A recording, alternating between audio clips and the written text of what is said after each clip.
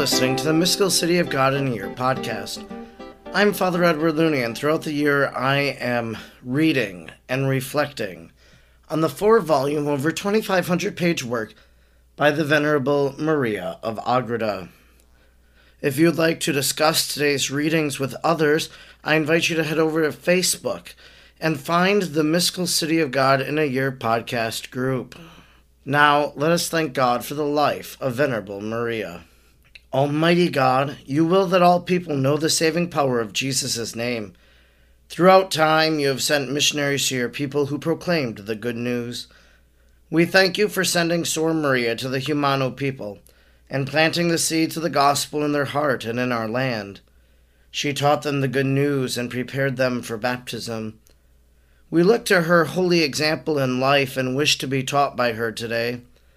Sor Maria, teach us how to pray and meditate. Teach us how to imitate the virtues of Our Lady. Teach us the mysteries of our faith. Almighty God, stir aflame in our hearts the same missionary fervor of Sor Maria, so we may be as emboldened as she was to proclaim the gospel of our Lord Jesus Christ, who lives and reigns with you in the unity of the Holy Spirit, God, forever and ever.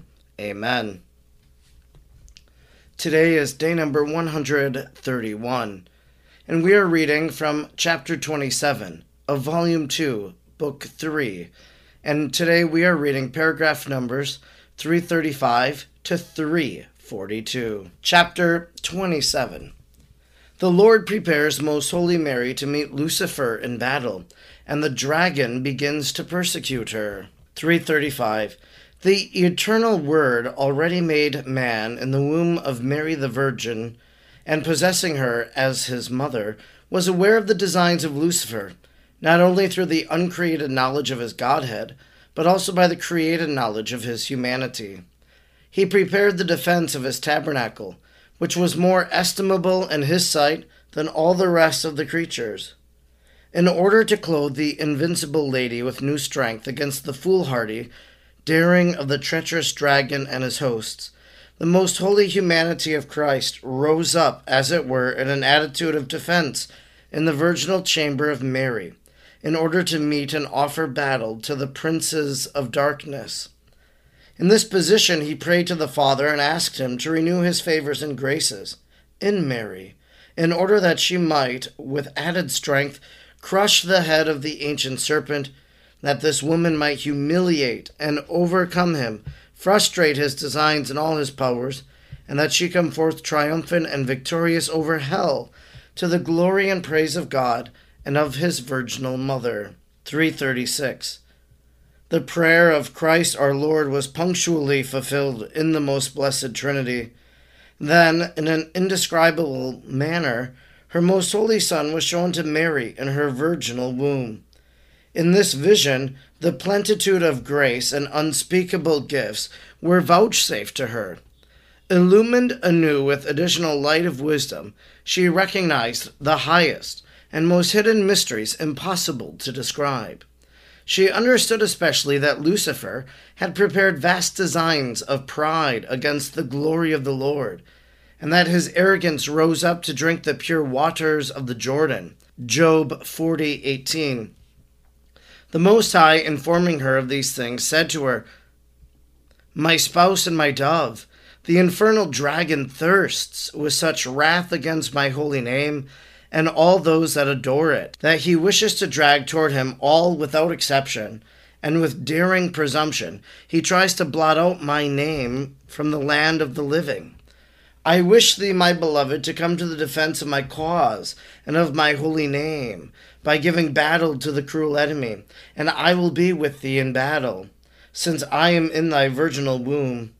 I wish that thou confound and destroy the enemies before I appear in the world, for they are convinced that the redemption of the world is nigh, and therefore they desire to gain over and ruin all souls without exception before the world is redeemed.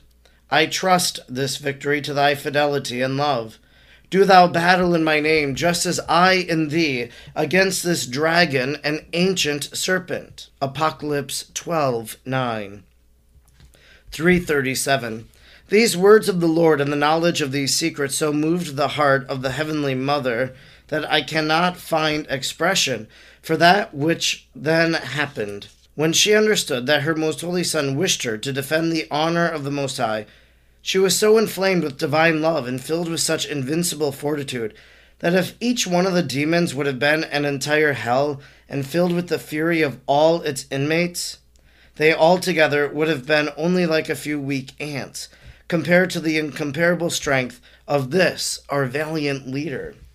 All of them she would have vanquished and destroyed by the smallest part of her virtues and of her zeal for the honor and glory of the Lord.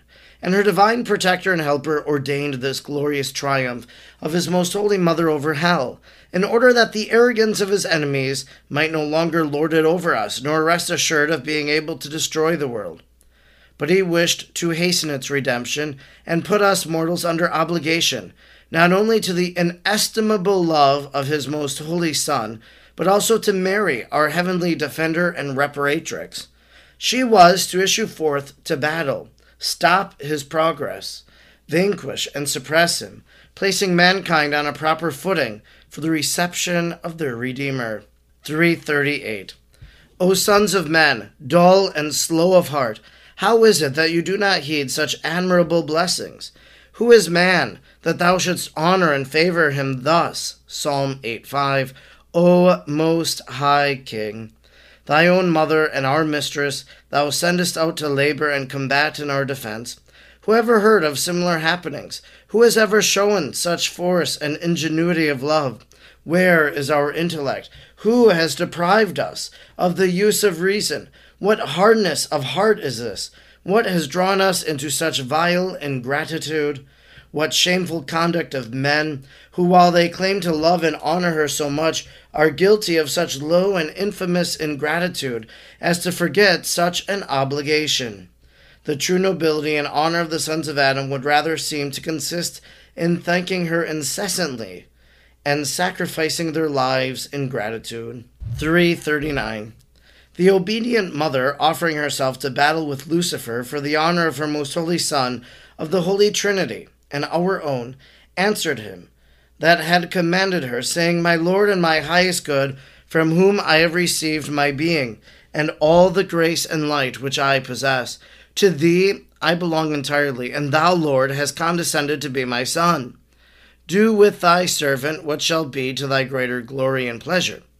For if thou art in me, and I in thee, who shall be powerful enough to resist thy will? I shall be the instrument of thy almighty arm. Give me thy strength, and come with me, and let us go forth to battle against the dragon with all his followers. In the meanwhile, Lucifer issued from the meeting, now filled with such hateful spite against her, that he considered the perdition of all the other souls as of small consequence. If we could know the fury of Satan, as it is in reality, we would better understand what God says to holy Job, that he counts steel as straw and bronze as rotten wood. Job 41:18. Such was the wrath of the dragon against most holy Mary, and such it is even now against the souls. For if he esteemed the most holy, the invincible, and most strong woman to be no more than a dried-up leaf, what will he do to sinners, who like empty and decaying reeds do not withstand him? Ephesians 6:16. Living faith alone and humility of heart are the double armor which enable them to procure glorious victory. 340. In order to begin his battle, Lucifer brought with him the 7 legions, with their 7 principal leaders, whom after the fall from heaven he had appointed to tempt men to the 7 capital sins. Apocalypse 12. Each of these 7 squadrons he charged with the duty of exerting their utmost strength against the immaculate princess. The invincible lady was occupied in prayer when the Lord permitted the first legion of devils to begin the battle by tempting her to the sin of pride, to which special work they had been appointed. They sought to approach the heavenly queen by trying to cause changes in her natural passions and inclinations, for this is the ordinary way in which the demons find access to other mortals, and they thought that she was infected in the same way as other men with passions disordered by sin. They could not, however, come as close to her as they wished, for they were repelled by the fragrance of her virtues and holiness, which tormented them more than the fire which consumes them. In spite of this obstacle, and although the very sight of Most Holy Mary pierced them with raging torments, they nevertheless ignored their pains and lashed themselves into furious and ungovernable wrath in their obstinate endeavors to approach near to her and exert upon her their crushed and damnable influence. 341. The Most Holy Mary, who was alone and left only to her natural forces, stood prepared for the assault of those countless demons. Yet she by herself was as formidable and terrible, Canticles 6:3, to them as many armies in battle array. They presented themselves before her, Psalm 118:85, in the most horrid masks and with wicked lies. But the sovereign queen, teaching us how to conquer, did not change her position, nor was moved interiorly or exteriorly, nor did she show any emotion of fear in her countenance. She took no notice of them, nor attended to them any more than if they had been the weakest ants. She despised them with an invincible and magnanimous heart, for this kind of battle, as it is a battle of virtues, is not accompanied by the extremes of noise and excitement, but is fought in all tranquillity and outward and inward peace and modesty. Just as little could she be moved by the passions and the appetites, for these were not in subservience to the devil and our queen. In her they were all swayed by reason, and this again was subject to God, since none of her faculties had been cast into disorder by the first sin, as in the rest of the children of Adam. Therefore, the arrows of these enemies, as David says, were like those of little children, Psalm 63:8, and their armories were like those which were without ammunition. Only to themselves were they harmful, for their weakness only brought upon them confusion.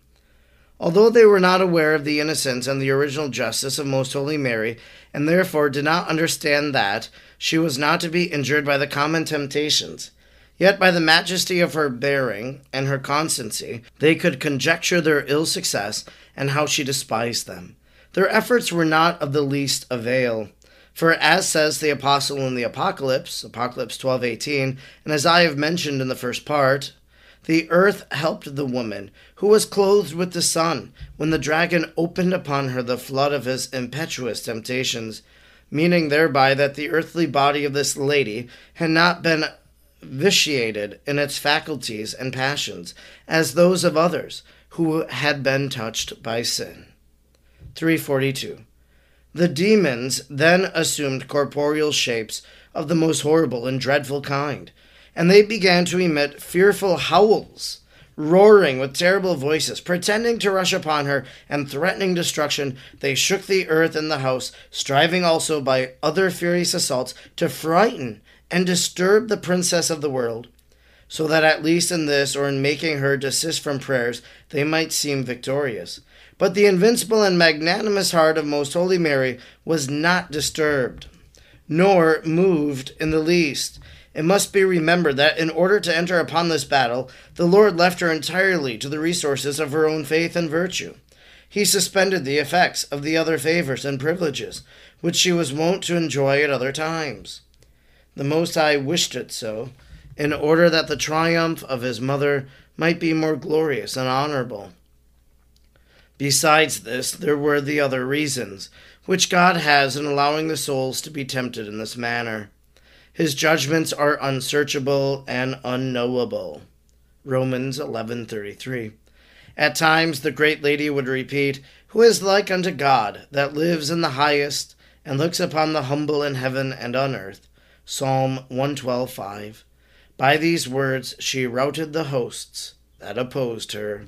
This concludes our reading for today, day number 131, in which we read from Volume 2, Book 3, Chapter 27, paragraphs 335 to 342. What an interesting reading that we had today. It reminds us really of Book 1, where we saw the battle between the dragon and the woman in Revelation 12, And so that vision of John, now we're seeing how it actually is being played out here in Volume 2, Book 3. The demons, the devil, want to take out the Blessed Mother. They want to assault her. They want to make her nervous or worried. And we see all of their tactics here in our reading today, which I think is a good thing for us to notice. Because once we know how the enemy attacks, well, then we can be ready for the attack. Think of any war battle. They're always trying to get ahead of the enemy. And so that's what we're trying to do. One of the interesting things I found today, too, is that we just see how the devil is drawn to the Blessed Mother because of who she is, because she is giving us the Savior, because she is the embodiment of perfection, that she isn't tainted by the corruption of sin. And so this is like a great prize for him to try to assault her with temptations, as we heard while she was praying, even that she was assaulted with prideful temptations. But Mary knew this, and she, who is the humble virgin, was able to overcome it. And so as the devil really, in a sense, prefers the Blessed Mother because of who she is, well, then we, in a sense, become her soldiers, right? And then we rise up and battle against the evil one. And so Satan isn't going to like us either. St. Louis de Montfort wrote in True Devotion to Mary that the Holy Spirit flies to the soul who is devoted to Mary, because in that soul, the Holy Spirit finds a great love for his most beloved spouse. And so the Holy Spirit prefers the person devoted to the Blessed Mother. So if we think about ourselves, if we're devoted to Mary, it seems to follow then that the evil one would like to fly to us, to assault us, because he knows that if we belong to God and to his most holy Mother Mary, that we will be powerful. And so he tries, just as he tries to assault with temptation the Blessed Virgin Mary, he tries to do the very same thing with us. And so we need to be aware and we need to be on guard. Just one more thing. The Most High speaks to Mary in paragraph 336 today. My spouse and my dove, the infernal dragon, thirsts with such wrath against my holy name and all those that adore it, that he wishes to drag toward him all without exception, and with daring presumption he tries to blot out my name from the land of the living. If you want to do injury to the evil one, from the mouth of Almighty God himself in this reading, well, spread the name of Jesus. Reverence that name. Pray that name. And in so doing, by spreading that name of Jesus, well, every knee shall bend on earth and in the heaven, and at that name, the devil is going to flee. I'm Father Edward Looney, and throughout the year, I'm reading and reflecting on the 4 volumes of the Mystical City of God. I'm grateful that you joined me today, and I hope you'll join me again tomorrow. Until then, may God bless you, and Mary pray for you.